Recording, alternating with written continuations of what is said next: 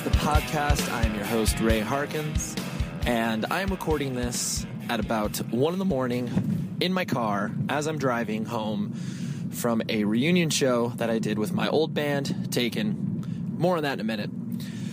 But the guest this week, holy shit, I don't even know where to begin, but I will begin with the name, Aaron Turner. He is the owner of Hydrahead Records, who has put out records by bands like Botch, Cave-In, like anything related to heavy music that is artistic, groundbreaking, other adjectives I can't come up with right now. Hydrahead Records had something to do with it. And on top of that, he also sang and played guitar in a band called ISIS. And yeah, more on that in a minute. I gotta get business out of the way first, then I can just go right into it. Propertyofzach.com, incredible site. I mean, I just can't say enough good things about them. You should be visiting them on the daily, if not twice a day, maybe 3 times a day. 4 is a little excessive, so keep it at 3. They're great partners. They post our show. We're proud to be teamed up with them, so continue to visit there if you haven't already. Drop some reviews on iTunes. Go there. You will be able to spend 2 seconds and give us a 2-star, 3-star, 4-star, 5-star, whatever you feel the show's worth. Give that review. I appreciate it. I pay attention to the numbers, and I see, like, okay, where it's like 79, 80. I would love to see more, because the more that we get that, the more that our podcast has clout, credibility, whatever you like to call it. And I want that, because I want more people to listen to the show. And then secondly, you can also maybe drop an actual word review, like sentences and putting them together. Do that, and I will pay attention to it, and I will say thank you. Because there's legitimately been people I've, like, reached out and done research and, like, oh, that's that person. I think I'm friends with them on Facebook. Anyways. And then visit the website, 100wordspodcast.com. You can follow us on Twitter there, Instagram, whatever. There's a bunch of shit you can do there. But above all, I just try to share fun stuff that I trip on during the week that I'm like, you know what? You should pay attention to this. Usually it's like songs, movies, whatever, funny YouTube clips. But usually they all have something to do with the artistic endeavors of creative people. Anyways, Aaron Turner. ISIS probably is one of my favorite bands of all time. I saw them, I was trying to count it in my head, and I will mention this at the beginning of the interview, where, I mean, I think I saw them, like, around 40-ish times. It's stupid. Like, and I always told myself when I went to go see them that if they were boring, that I would stop. But anyways, I go into that in the interview. But to say I was excited that Aaron wanted to do this interview is an understatement, and I tried not to get too fanboy on him and, you know, tried to maintain my composure and be cool about it. But it was hard. Yeah, because I just respect his work that he's put in creatively so much. And, you know, that's hard to do for such a long period of time. So anyways, that's Aaron Turner. And the reason why I'm recording this as I'm driving is because I really want to conceptualize and just crystallize these thoughts that I have of the night that I just experienced, and basically how it directly connects to why I do this podcast and why I think music is so goddamn important. So, like I've mentioned before, and like I plugged, band did a reunion show. It was a benefit show. The show was incredible. We raised like $5,000 for this family, and that just feels great. Like, to be so, you know, outside of yourself and be like, all right, here this is. We're getting together, we're spending money, we're fucking printing shirts, we're doing all these things, all for one person. And it was incredible. It was an incredible feeling, and that was ultimately the most important thing of the night. There was obviously byproducts of that. And it blows my mind, because this band, Taken, was not, like, we're not big. Like, and when I say big, like, we hardly made an impact. People knew who we were, sort of, in Southern California, sort of in Canada, other random places. But it's the intensity in which people latch on to a certain band when they discover it, you know, whatever walk of their life, and recognize it as genuine and something that is meaningful to them, whatever they're taking out of it. And it's like, that's what I've always noticed about the people that have followed what Taken has done, where it's like, okay, they recognize that it's just fucking dudes. Like, we're not there's no illusions of grandeur or the fact that we wanted to do this band for a living or whatever. Like, not like any of those things are bad necessarily, but we never were like that. And I would like to believe that we came from a very genuine place. In any event, the fact that people came, people cared, the show was very well attended, and just the amount of people that walk through your life when you do a show like this, it was just incredible. And to see people that, I met a year ago and see people that I've met 10 years ago, a word for it is overwhelming. It's really hard to not feel so fucking sappy and just nostalgic and like all these things that, people try to make sure that they don't overblow things. But I'm just so grateful. And like I said, this is like, I'm verging on cliches, but I'm just so thankful that I was able to trip across this music scene and that it's given me literally everything that I have in my life, from my wife to my job. Like, everything is all directly because I decided to pick up, a record and decided to dive into that world. And it blows my mind that it's been able to given me so much over such a long period of time. And so, yeah, whatever. This is basically a love letter to independent music. But I hope that you can sort of derive some meaning out of that, whether or not it's like, oh, this band, I totally get it. Like, this band has got me through the most difficult times in my life and is so meaningful to me. And if they ever did a reunion or they played around me or whatever, I would just, lose my shit. And I like the fact that people can be so passionate about it. So it's just awesome. And that's like why I love doing these interviews, because I try to get to the core of why people are doing what they do. And honestly, if you've listened to almost every episode, you'll notice a theme and a trend where it's like, people really do, even though they might be playing different music and be in so many different parts of their lives, that they all kind of have similar stories and they've all had similar experiences with music in general. It's just such a powerful medium, and like I couldn't even imagine my life not having that in it. So anyways, here's the interview I did with Aaron Turner, and the passion is just bleeding all over this. I can't even stop. It's fucking 1 a.m, and I'm going crazy. So anyways, here it is. I hope you enjoy it, and I'll talk to you after.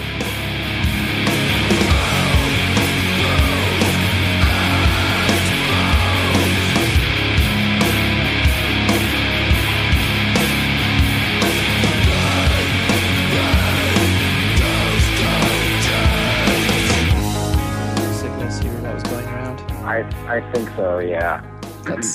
I totally feel you on that, because it definitely affected my house as well. So, yeah. But yeah, this obviously I don't want this to be a very typical interview in the sense of question, answer. It's just very casual conversation. I'll just kind of walk you through your life, and essentially, what I like to derive from these is just kind of why people do what they do, and how. Okay.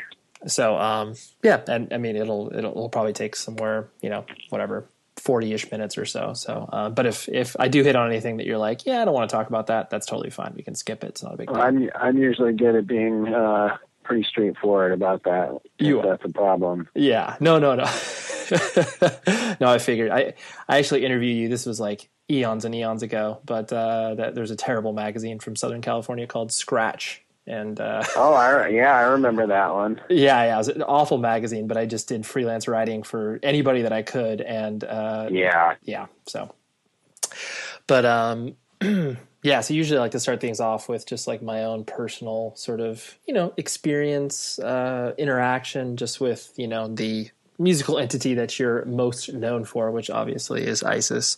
I don't even know if I would say that anybody that labels themselves obviously like, oh dude, I'm a super fan of this band. Like, I feel it's pretty nerdy, and not in a good way.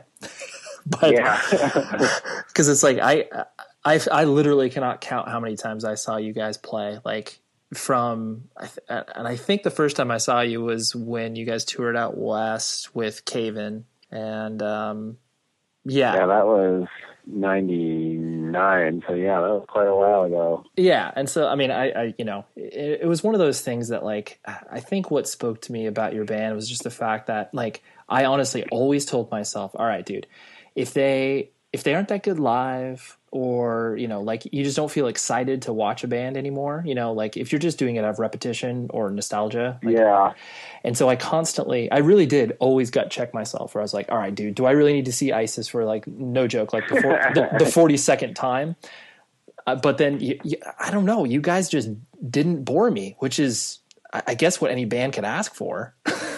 Yeah, well, we did our best to not over tour. I think that was something we saw happen with friends of ours, or our people in our peer group, where either they or their audiences or both just got burned out from doing the same circuits over and over. And we did, you know, we obviously ended up playing some places over and over again, but that was simply because we were just around long enough to make that happen. Right.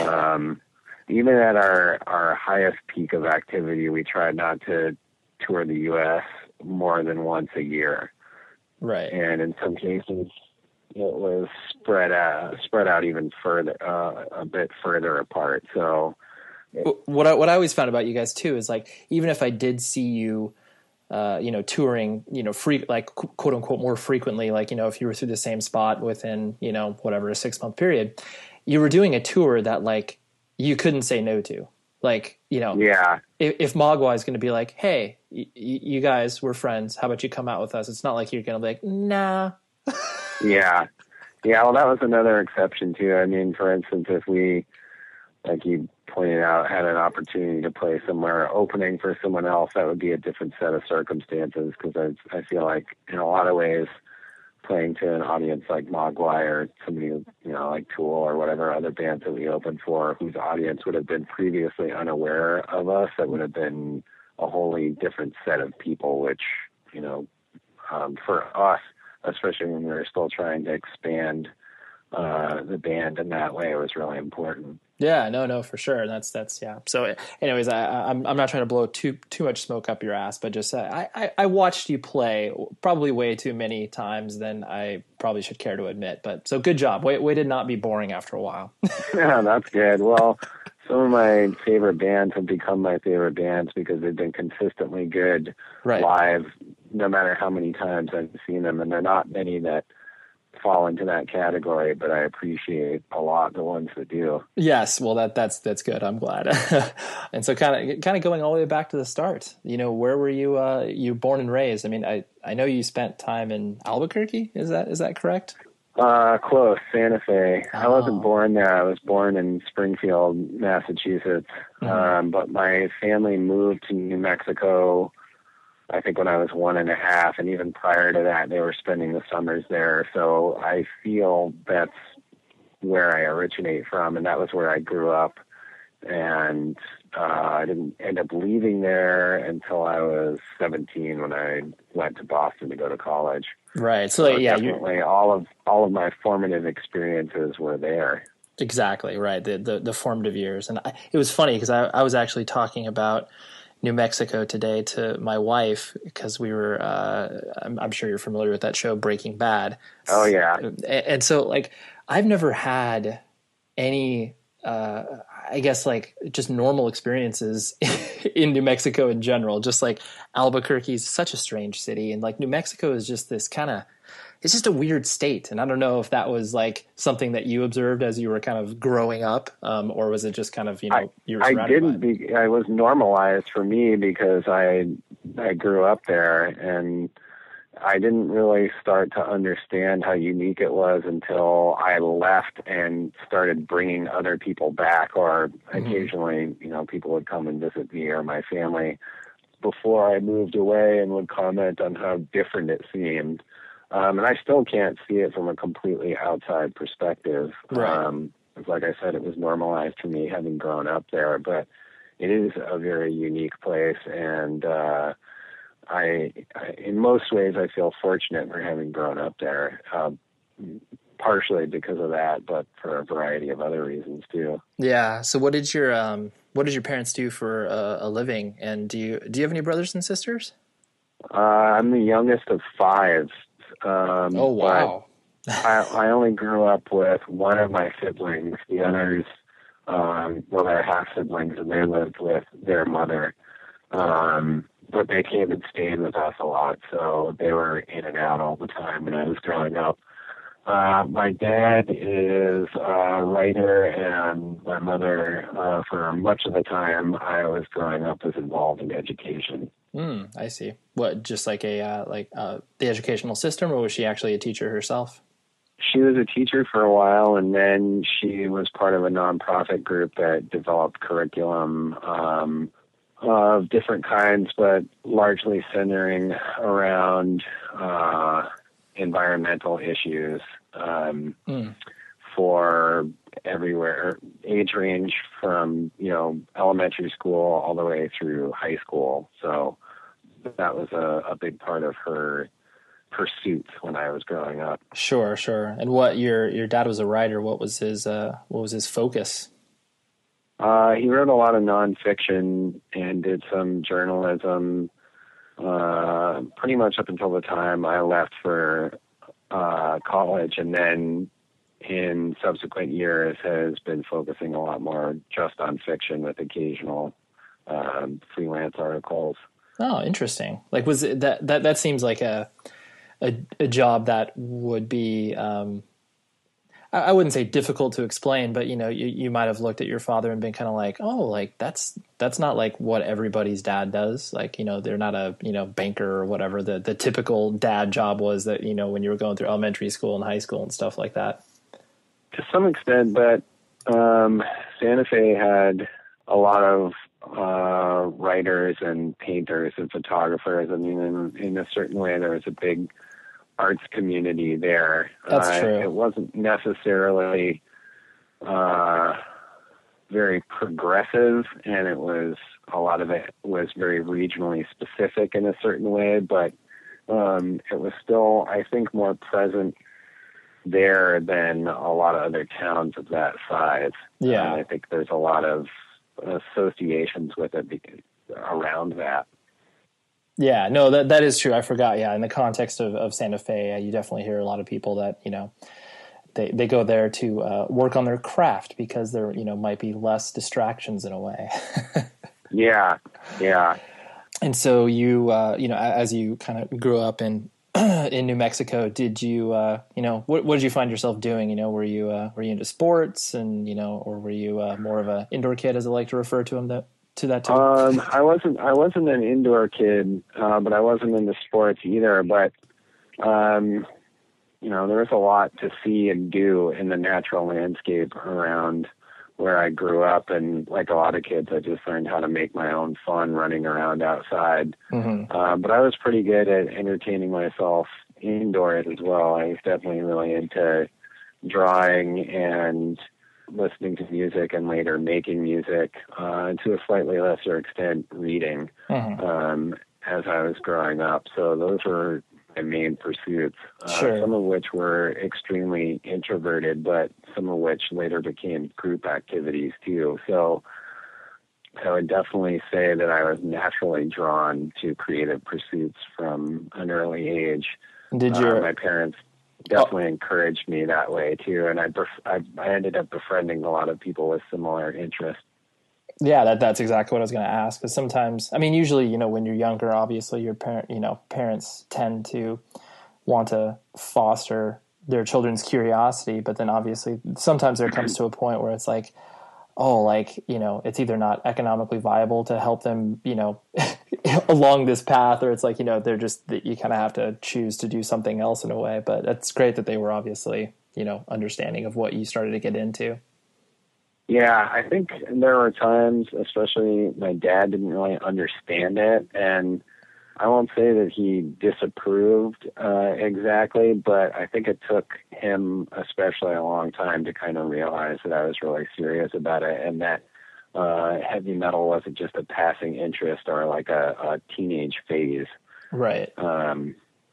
But overall, I would say that growing up in a household with parents who liked it and loved a lot of music and were appreciative of the arts in general was probably really good for me. Yeah.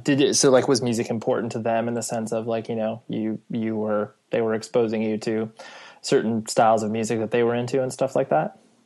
To some extent, I mean, it was sort of just partially by proximity. They didn't really try to get me into one thing in particular. It was just that they listened to a lot of music, so I heard it a lot. Right. And for a long time, I was really averse to the stuff they liked, partially just because I was a kid and I didn't want to like what my parents liked. Right.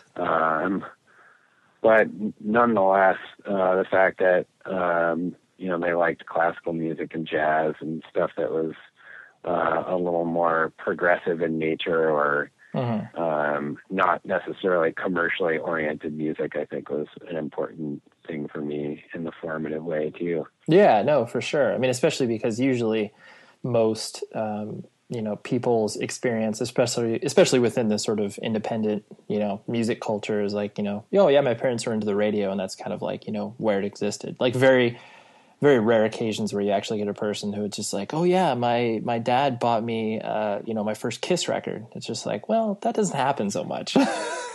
Yeah. Well, being the youngest of five, my dad was quite a bit older than the parents of a lot of my peers, so he was definitely too old to have hit like the what I guess when I was growing up would have been considered classic rock. I mean, he was a teenager long before any of that stuff happened. So interesting. I escaped that particular phenomenon, and that might be part of the reason why I still don't really care much for a lot of pop music. Yeah, sure. Because you're like, well, my dad was listening to more highbrow music. It's like, yeah, I don't. This top 40 stuff doesn't really appeal to me. Yeah. And so that as you started to go through high school, I guess kind of a two-part question where the, what sort of role did you find yourself, filling at high school as far as, part of communities you were gravitating towards? And then I guess the second part was like, did you invest time in studies and did you kind of, dive into high school or was it more? No, so? I was a terrible student. Yeah. I really was. I mean, as far as academic stuff goes, my art teachers loved me and I was lucky in that way because I had one especially good one in my junior and senior year. And I did work hard at that, but I was not diligent with the rest of my homework. And my grades definitely reflected that. Sure. I think my last 2 years of high school were the most formative in terms of what I ended up doing. I befriended some other kids, the few kids that were in my high school who listened to punk and hardcore. And that was a huge turning point for me. Prior to that, I was definitely more into smoking pot and, listening to Led Zeppelin and Jimi Hendrix and just doing some sort of more average teenage things in a way. And Sure.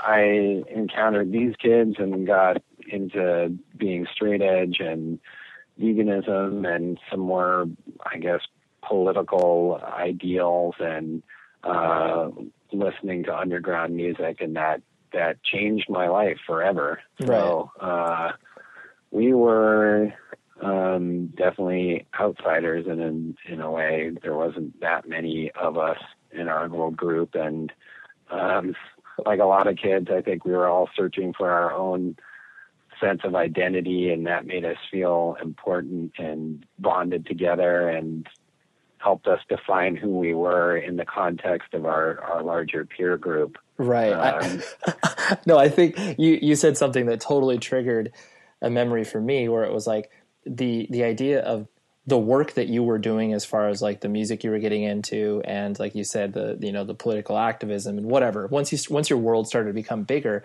you felt like you were on a secret, like no one else around you knew about it. And you were just like, I'm into some awesome shit here. Like, how come you understand this? Yeah.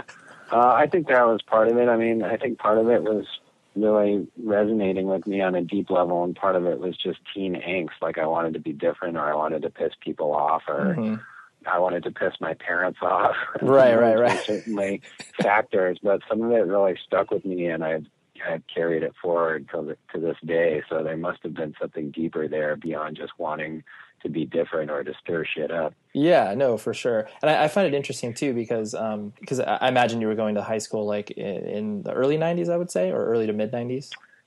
Yeah, I graduated in 95. Okay. Yeah. So, the idea, especially, here we are in 2013, and the idea of like regional music scenes, it still exists, but it's obviously, Akron, Ohio can have just as vibrant of a music community as somewhere else, because obviously the globalization of the internet. But yeah, the point I'm making, where it's like Santa Fe, like I'd have a hard time thinking of one band that originated from there. So it's like the fact that you guys were, a niche of a niche and getting into stuff that wasn't coming through your town. Like, so were there a decent amount of shows that you guys were able to go to, or just here and there?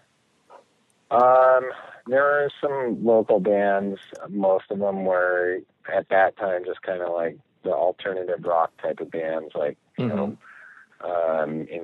by, the grunge and pre-grunge explosion, but there was a very small group of punk bands too, mostly on the crustier end of the spectrum. Got it. And there was one in particular, this band Logical Nonsense, who did a couple records on Alternative Tentacles, and I think even to this day they're one of the few bands from New Mexico that kind of made it out into the wider world. I remember it was a huge deal when they got an opening spot for Neurosis on the Enemy of the Sun tour, and it was like it was kind of a feat for a local band to get something of that high profile, and of course them getting signed to Alternative Tentacles is a big deal too. Yeah, no, I totally remember that band, and that was I had no sense of where they were from, but that's funny.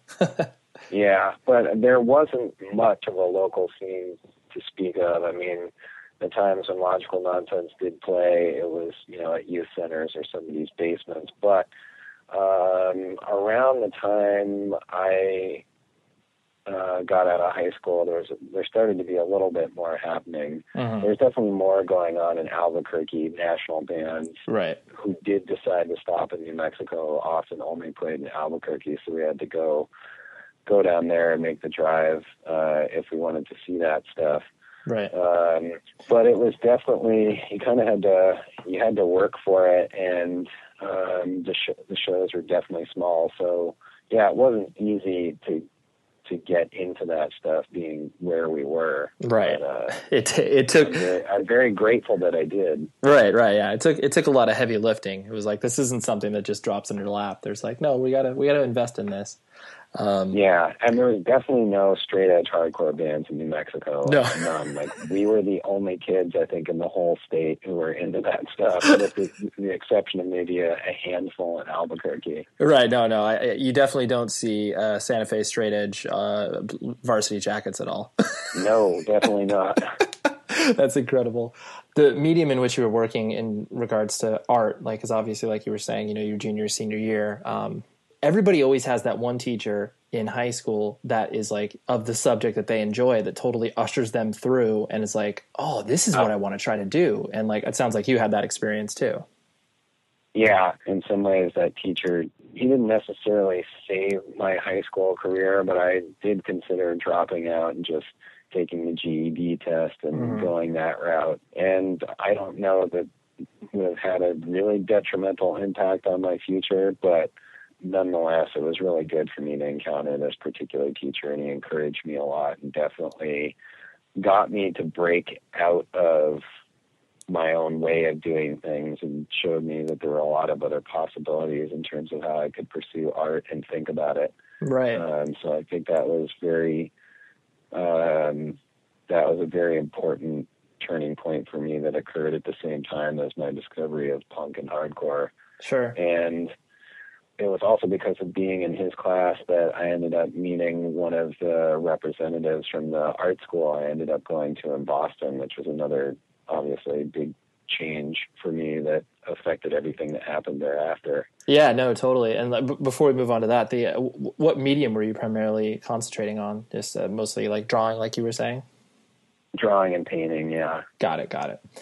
So yeah, like you said, I mean, you moved to Boston to go to art school and everything. And so at this time, I'm sure the relationship between you and your parents was pretty strained. And I'm sure in some ways they were probably relieved that you had some sense of direction where it's like where you wanted to go. Was that the case, or was it they were just kind of like, you're like, I got to get out of here, and they were like, go?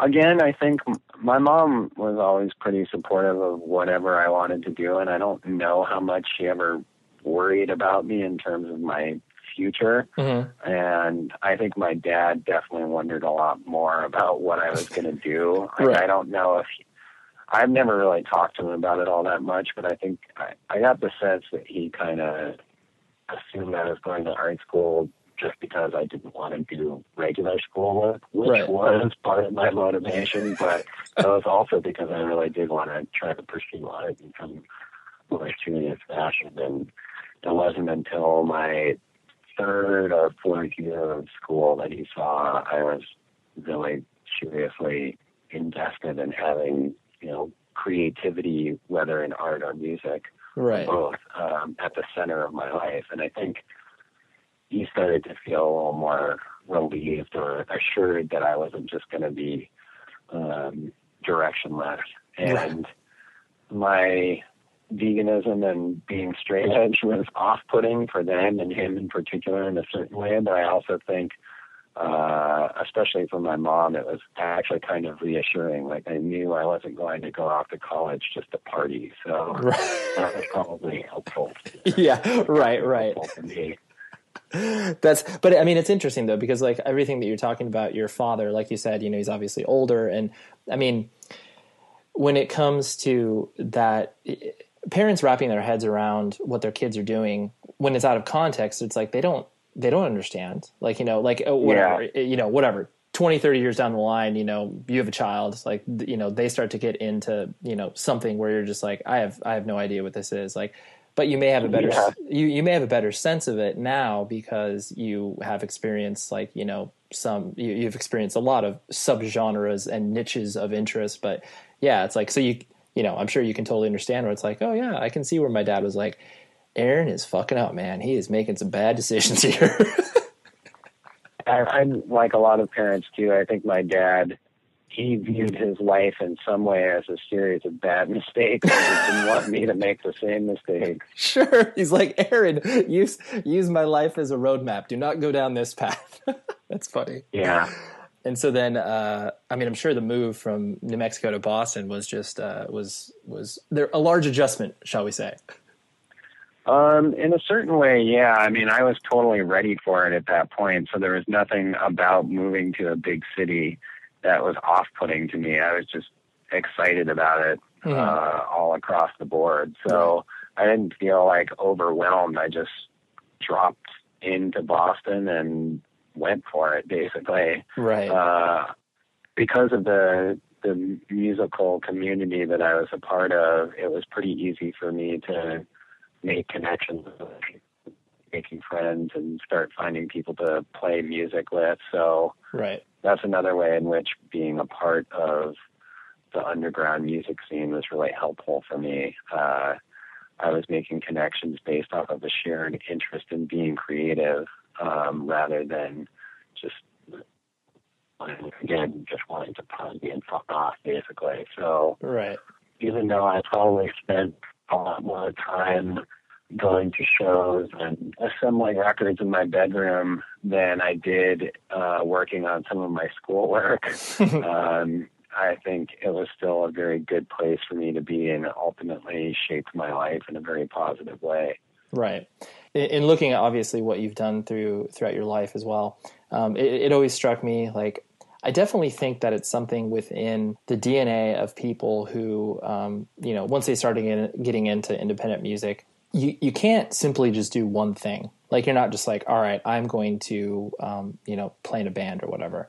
It's you're like, all right, I'm going to play in a band. I'm going to put on some shows. I want to put out some friends' records. I want to do like, there's always like 5 million things that you want to do. Obviously, part of it is youth because you're excited, but it's always struck me that it comes from the fact that you obviously want to create art as opposed to like, all right, here's obviously the end game of I will make money off of this.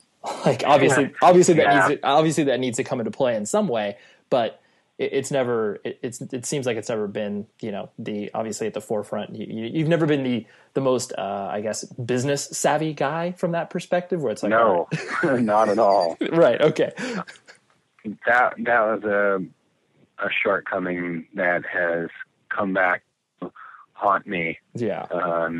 In some pretty big ways. Obviously, what's happened to Hydrahead has a lot to do with that. Of course. But yes, the motivation for me then and now was just to work with people that I enjoyed working with, to make creative pursuits the center of my life, and to participate in a creative life that involved making connections with other people and involved, being part of a public forum, basically. Mm-hmm. I wanted to be connected to the world through what I was doing. I wanted to be able to have some kind of voice in the world through my art and music, and also help other people get their music out into the world. So those were always the motivations for me, and that was like the drive for me to do it. I do wish that I had spent a little more time thinking about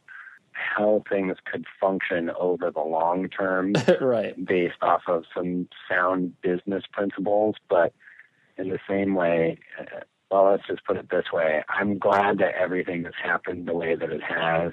I don't think that the label or even some of the musical projects I've been involved with would have turned out the way they have if I was thinking about business more than the creative side of things. Right. It probably would have been helpful for me to encounter more people along the way who did have some business sense. That's true. But I found myself surrounded by a lot of people who just didn't care about much of anything, or kind of like me and cared more about, making music rather than figuring out how to make a business function. Right. How are we going to pay for this? Was ISIS your first musical endeavor from that perspective, or like had you tried to put stuff together like in high school and like? I had some pseudo bands before I left New Mexico, but nobody that was ever really serious. I mean, we played a high school talent show. Oh, those are always great experiences. Yeah, I had one sort of, looking back on it, it was a pretty progressive project in a weird way. We played vacuum cleaners and ladders and tape decks and guitar. It was like a weird music concrete / industrial / metal type thing, and we only played one show, and it was opening for Coalesce and Bloodlet in Santa Fe. It was actually a lot of fun, and I wish that we had pursued that a little bit more. Anyway, I'm glad that it happened at all. Right. Did that project have a particular name? Because it sounds like with that band would have a great name. If it did, I don't remember what it was. That's great. But no, there wasn't anything really serious before I left for Boston. And then the last two, I actually can't remember when I started the band prior to ISIS, but the band was called Union Suit. And we did a demo cassette, which was an unofficial Hydrahead release, and then we did a 7-inch on Second Nature, and I think that was maybe 96 or 97. And we played quite a few local shows and out-of-state shows, and that was that. So yeah, that got your feet wet, so to speak.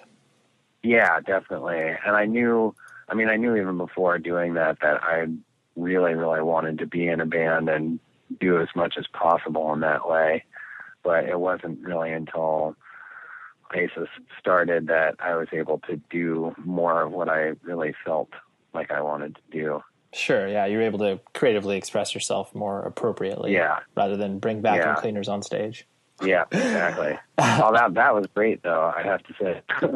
I mean, I think witnessing something like that would probably be like, the first time you see a band like, Lightning Bolt or something like that, where it's just like, what's happening? Yeah. Like, what is this? Yeah. Yeah. And what this is more of a general statement, but the even though you obviously fronted ISIS and a lot of attention fell directly on you because that's kind of what happens when people sing for bands, you never struck me as the person who was obviously like comfortable with that, in the sense of like, oh God, like I can't wait for all the adulation to come upon me, or all these people to ask me what my lyrics mean. Like, it always seemed like you were obviously reluctant from that perspective. Was it just kind of, you just accepted it because you knew the way it was going to be, or was it like, I wish they would talk to somebody else in the band? I was okay with it. Yeah. I mean, when ISIS started, I definitely was not comfortable being a singer, and I wanted someone else to do it. And I talked about it with Jeff, our bass player, quite a lot. Mm-hmm. But it just ended up being that there wasn't another person who was right for what we wanted. So I was the de facto singer. But it took me a long time to become comfortable with that. And to some extent, I never truly became totally comfortable with it. Right. But as far as being sort of the spokesperson or the figurehead for the band, I was okay with it. I enjoyed, under certain circumstances, talking about the ideas behind the band. And we never wanted to go the route of, really promoting ourselves in terms of being how can I explain it? Like, we want promo pictures where our faces weren't visible, and we didn't want to really become like kind of a PR hype machine type of band. Right. So in a certain way, that in and of itself is image cultivation, but different sort of way. Right. Right. We wanted the focus to be on the music and not so much the personalities involved. So that was kind of a very conscious decision, but it wasn't so much about being uncomfortable with that. It was just wanting the focus to be on something other than the personalities of the people involved, or something about the extracurricular activities of the people behind the band. Right. Right. It's like, you wanted to present it as a cohesive unit, and like not, each individual band member is building their own quote unquote brand. Like, this is just a vehicle for them to do so. Yeah.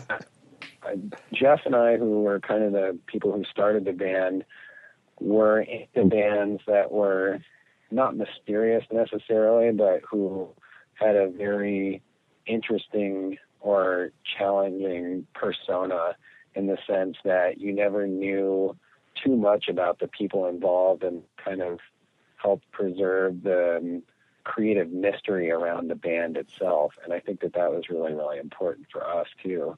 I was always frustrated or bummed out when I read interviews with bands that I really liked, and it was all, fart jokes or talking about getting fucked up or whatever. And stuff to me kind of took away from the band rather than adding something to it.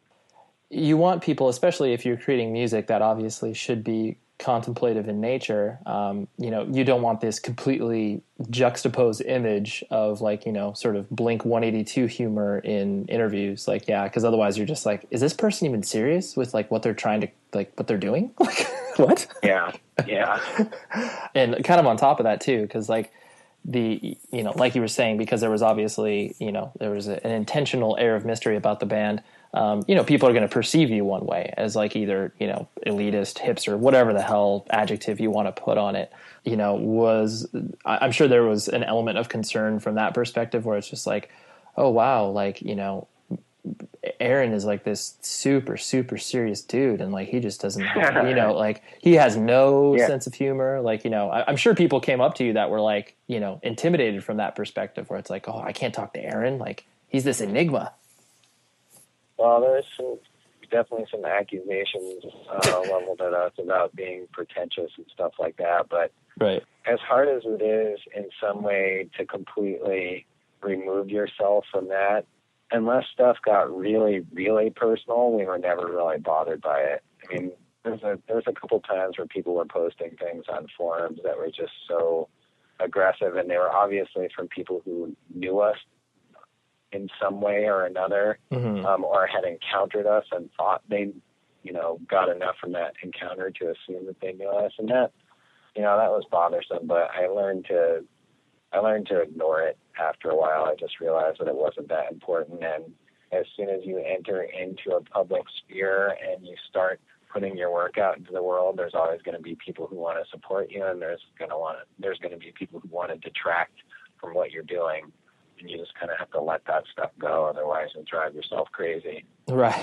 Yeah, totally. I mean, for every 10 positive things you hear about what it is that, you are creating, the one comment that you hear that could be perceived as negative or, questioning something you do, that's the one you're going to remember. Like that's just human nature. I also learned early on from reactions I saw towards other people's music that if you were doing something that really, had some substance to it, it provoked strong reactions, and even strong negative reactions in that way are a good sign. It means you're hitting something in people on more than a surface level. That's a good thing. No, I think it's such a great point, because there are so many things.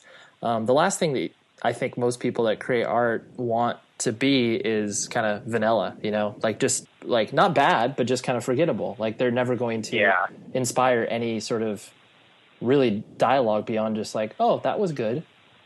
Yeah. That was definitely something we wanted to avoid and consciously avoid. Right. And I kind of feel that way about the label too. Love or hate is better than indifference. Yeah, no, totally. I mean, and I think that's what was always the charm of what, Hydrahead did as an entity. It's like you took yourselves as a label seriously, but at the same time, like there was such a large sense of humor behind it that was like, oh, it's, like it's just a record label. Like, calm down. Yeah. Now that you've, been absent from the ISIS ecosystem for a while, I'm always interested to hear, if there is, a moment or two that's sort of markedly in the band's career where it was like, wow, like this stuff started to feel real. And like, maybe it's one of those things, like you said, where your parents started to be more understanding of like, oh, maybe what Aaron is doing, like there's some legitimacy behind it, like, was there any moments like that? I can't think of any particular standout moments. There was a lot of small revelations along the way. But I don't view any one of them as being sort of the defining milestone for us. For me, just putting out our first album and being able to start touring beyond, our very small regional area was a big step. Mm-hmm.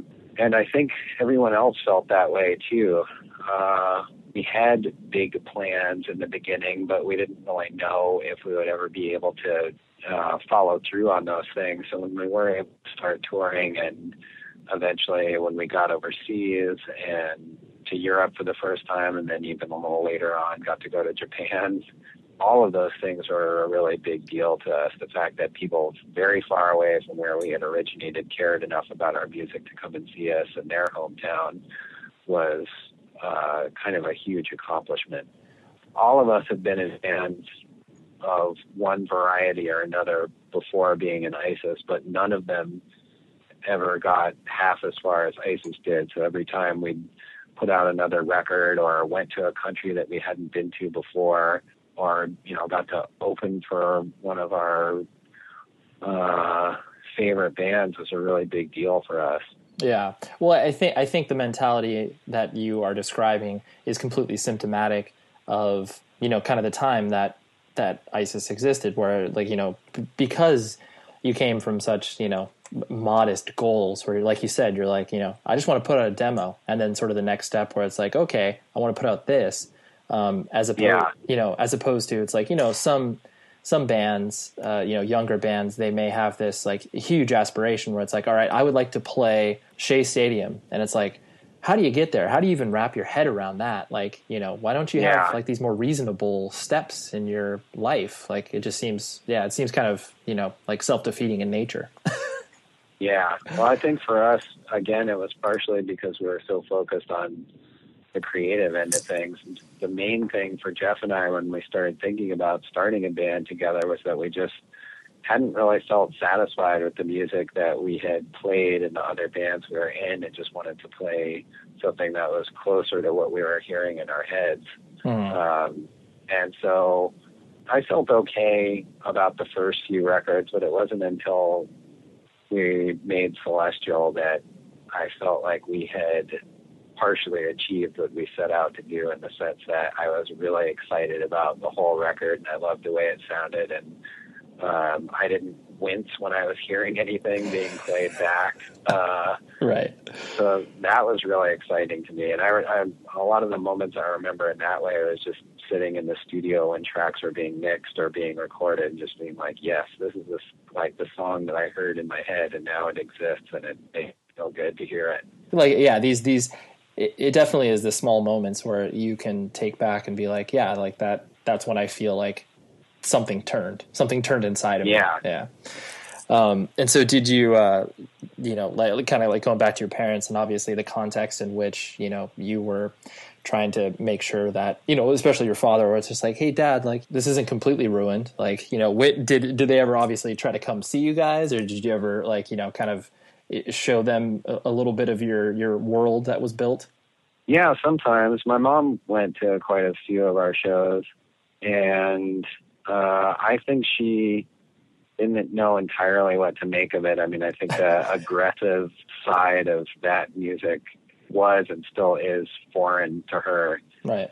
And my dad saw a couple of our shows, and again, I don't think that he ever necessarily liked it, but he saw that we were really into doing it, and the fact that it made me happy, I think, was reassuring to both my parents. And I also think for them, seeing that other people were gravitating towards it and that it grew and grew over the years, probably gave them some sense that we had momentum and we had accomplished something in the more conventional sense of that term. Because it'll be impossible to put in context, years and years of this musical stylings to them. But if you just show, it's like, oh yeah, like other people are passionate about it, and obviously, like I've got band members that are passionate about it. It's not like you just doing this thing on your own, like. Yeah, definitely. Two things to sort of wrap everything up.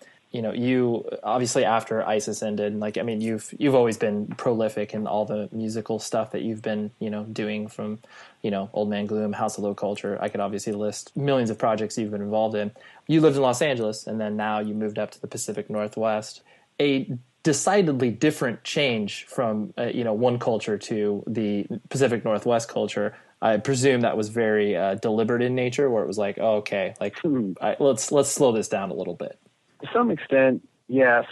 Part of it just had to do with the personal circumstances of my life, and getting involved in a relationship with someone who lived in the Pacific Northwest had a lot to do with me moving there. Right. But I wouldn't have done it if I didn't feel like this place and this environment was going to be a very good change for me. Los Angeles was always sort of a compromise, in the sense that everybody in ISIS knew we wanted to get out of Boston before we actually left there, but nobody could agree on one place that everybody liked. So were you legitimately having like band meetings to be like, all right, guys, what about Denver? Like, what about Chicago? Like, was it really like that? It wasn't that broad. We all knew we could agree that we wanted to be on the West Coast. And I think had it been more affordable, we could have ended up very easily in the Bay Area, because that was one of the things that we talked about a lot, but it just wasn't economically viable. Got it. So LA it was. Right. And I got some really good things out of living there, but in a lot of ways I never got totally acclimated to it either. And I never felt like I loved LA. Like, yes, this is the place for me. There were things about it I really, really liked. But by the time, even before the time I moved away from there, I'd had enough. And having grown up somewhere rural and being surrounded by nature came back to me again. I think for a while I just wanted to get out of that. I wanted to be in a city and surrounded by people and connected to a scene and as I was when I moved to Boston. Mm-hmm. But, you know, after years of being involved in music, I made all the necessary connections in the sense that I was plugged into a music network that I could be a part of in perpetuity if I chose to, no matter where I lived. Mm-hmm. So that combined with the drive to get out of the densely populated area and how beautiful the Pacific Northwest is was plenty of incentive for me to come up here. Right. You're like, well, let's see, relationship, not, you know, clean air. Like, wow, I don't know. Yeah. There's a lot there. Yeah, no, definitely. And sort of, you know, like you alluded to earlier with obviously how things stand with like Hydrahead and obviously all the, you know, tumultuous times that every record label has gone through. And obviously Hydrahead is no stranger to that. And then now, I mean, 2013 marks you obviously doing, you know, the label will still exist and we'll put out these, you know, and I wouldn't even call them passion projects. It's like, you know, these cool reissues and things that obviously put in context what Hydrahead has done in the past, but obviously can sort of present it to a new audience in a way. I don't know if you'd like to elaborate with obviously your intentions for what you want to do, where you see the label sits in your life currently. Is this something that's going to take up 10% of your life, or will it take up a lot more time than you originally thought? I don't know. Right now it's taking up a lot of time. It's more time than it has in the past number of years. I would like to get it to the point where it's a lot more manageable. It is more of a side activity in a certain way. I mean, making music is my priority. Releasing other people's music is not. That said, I feel very strongly about what Hydrahead has done. I also feel strongly about working on other people's music through Siege, the label that I do with my partner, Faith. I think those things are still very important to me, and being connected to other people that way is really important to me, and being able to preserve, to some extent at least, what Hydrahead has done over the years means a lot to me, and I think it means a lot to a lot of the people that we've been involved with over the years. So that's enough motivation for me to keep it going. Yeah. On a more practical level, going back to our earlier conversation, the poor business methods that Hydrahead employed for years and years did come back and bite us in the ass big time. Part of that also had to do with the downturn in the music industry all over. But I need to right what was wrong.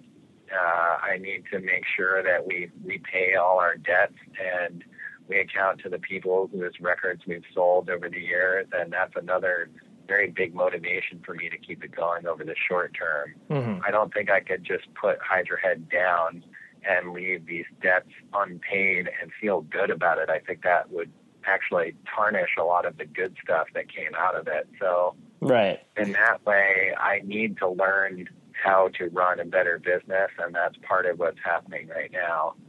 It's definitely taking a lot of effort, and it's definitely something that keeps me up sometimes. Right. I feel like things have turned in a really good direction, and even if we're not going to be putting out new music anymore, I'll be happy to work on keeping a lot of really great music in print and also trying to do it in an honorable way. Right. Well, no, I think, and I mean, I really like how obviously honest you were there, where just the idea of like, all right, some shit was fucked up in the past, but like now I've learned from that, and I am attempting to, like you said, like, because it's not obvious to a lot of people, but you know, there's a lot of labels of, you know, smaller to mid-level size that, you know, do exactly what you just said, where fold and leave so many people kind of high and dry, either, you know, record pressing plants or, you know, whoever, you know, bands that are owed royalties and stuff like that, just because this is the community that kind of is like, well, you know, that dude's blacklisted, don't work with him anymore, but you're never going to see that money. And so it's refreshing to hear you say that, where it's just like, oh yeah, like, you know, I want to make sure that, you know, that people don't, you know, in 10 years from now, people like, oh, Aaron, yeah, fuck that dude. Hydrahead, worst label. Like, because that happens so often. I definitely, I didn't want it to go down that particular pathway. Yeah. So I feel good about what we've already been able to do in that way, and I feel hopeful about the probability that we'll be able to restore balance. Right. No, for sure. And that's great that obviously is on the top of your mind, as opposed to, like you said, it's like, you could easily just, whatever, turn off that side of your brain and be like, all right, I can't be sympathetic towards that anymore. Like, this is not part of my life. Yeah. But it's like, no, that's there. I think a lot of times what happens in those circumstances is that the people who make that kind of choice never been a band that has been burned, You're right. or they've never seen the other side of it. So in that way, I've been very lucky to be able to see both sides of the fence and be more sympathetic to how labels struggle, and also be more sympathetic to how bands are taken for granted by the labels that put out their records. No, totally. And I think that, I think that's a great last point on the fact that ultimately, either professionally or just personally, like, the best thing that you can do is it's having perspective. Like, the more you involve yourself either with, other people with different point of views or just different relationships, you'll be better versed at handling whatever adversity gets kind of thrown to you, because you're like, no, I've experienced that. Same thing as what you're saying, where it's like, yeah, I know what it's like to play in Omaha, Nebraska for 10 people. Like, that is part of my reality. That's part of what I've done with my life. So I can empathize with, you band A because of this. And so there's that more level playing field. Yeah. So there you go. Hope I didn't get too fanboyish on you. But, he is a person I really, really respect, and I love his music. And, that's what happens sometimes. So check out propertyofzach.com, 100wordspodcast.com. Special thanks to our editor, Tom Richfield. Massive thumbs up. I'll have to send him a gift sometime soon or something. Give him some Starbucks gift cards or whatever. I don't know. I think that's something that people do. Anyways, until next week, be safe.